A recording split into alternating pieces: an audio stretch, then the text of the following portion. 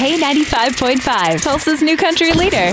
From Tulsa to Nashville, if it's happening in country music, you hear it first with Cait and Bradley's Country Now. It's brought to you by River Spirit Casino Resort. The ACMs are tonight, and we have lots of performances to look forward to. Ashley McBride, Carly Pierce performing with Trisha Yearwood. We got Hardy with Jordan Davis, all joining the list among the already announced performers like Luke Combs, Jelly Roll, Lainey Wilson, many other top artists. And we actually already have some winners. Yes, we do. Zach Bryan has been named New Male Artist of the Year, and Haley Witters taking home New Female Artist of the Year. Also, a big congratulations going out to Hardy and Lainey Wilson for picking up the ACM for visual media for Wait in the Truck. I don't even know what visual media is. I imagine that's like a music video. Yeah, that's what I would think. That was a very powerful music video, I will say that. Yes, it was. So they won on that one as well. Congratulations. You can catch the ACMs hosted by Garth Brooks and Dolly Parton tonight at 6 p.m. on Amazon Prime Video, and you don't need a subscription to watch, so it's free.